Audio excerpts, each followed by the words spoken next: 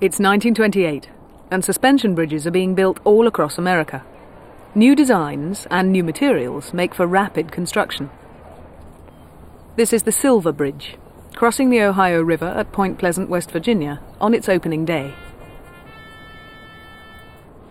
My father was vice president of the corporation that built the Silver Bridge.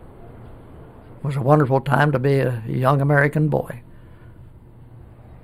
The Roaring Twenties, they called it, and America had never been as prosperous. They just thought nothing but the best in the future, and a wonderful time for America. The St. Mary's Citizens Band marched at the opening of the Silver Bridge. My father and mother went to that opening, and it was supposed to be a very gala event, but unfortunately right in the middle of the parade they had some rain, and everybody was running and trying to get out of the rain. That dampened the fervor of the thing and the historic impact of it.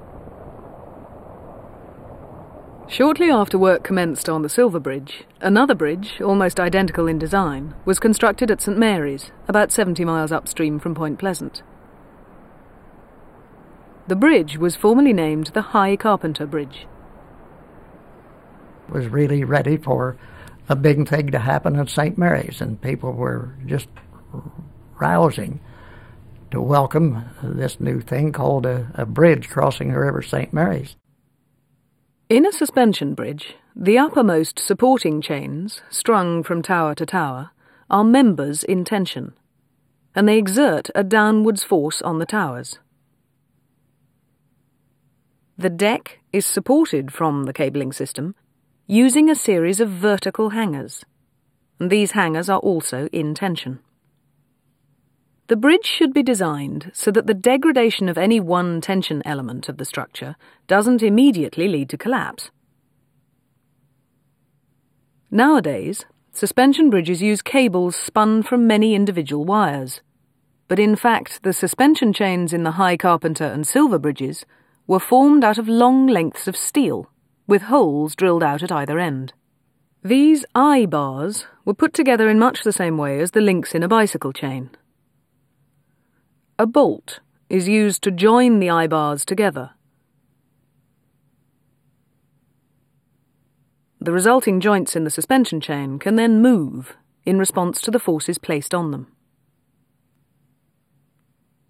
The bridges were both painted with an aluminum color and described as a beautiful silver color, although the St. Mary's Bridge never lost the name, the High Carpenter Bridge. It always had that, never alluding to the paint at all.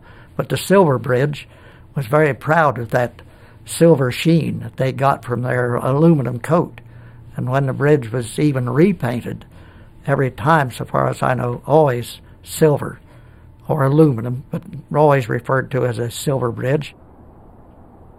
But the word aluminum and the fact that the Silver Bridge would be painted aluminum, I think had more of an impact on the psyche of the public than did the fact that it was steel.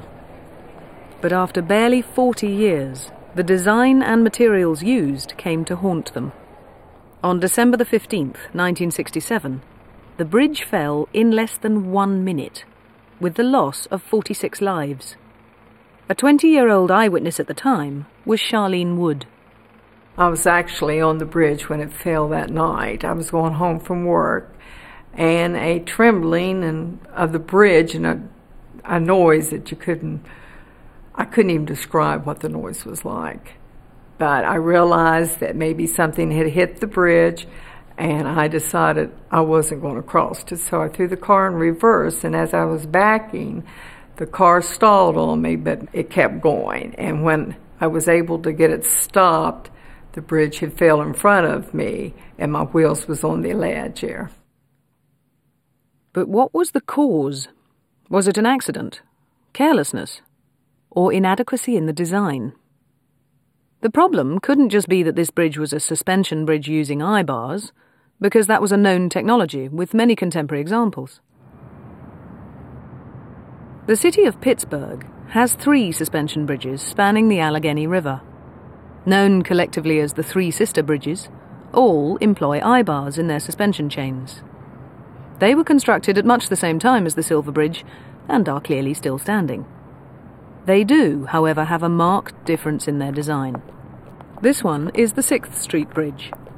The eye-bars are configured together in clusters, meaning that several eye-bars are used to form each chain, and so the failure of any one eye-bar won't precipitate a collapse of the structure. In fact, the steel used here is of a lower strength than that used in the Silver Bridge. But these bridges are said to have a safety factor of at least 2. That means that they're designed to support more than twice the greatest expected load.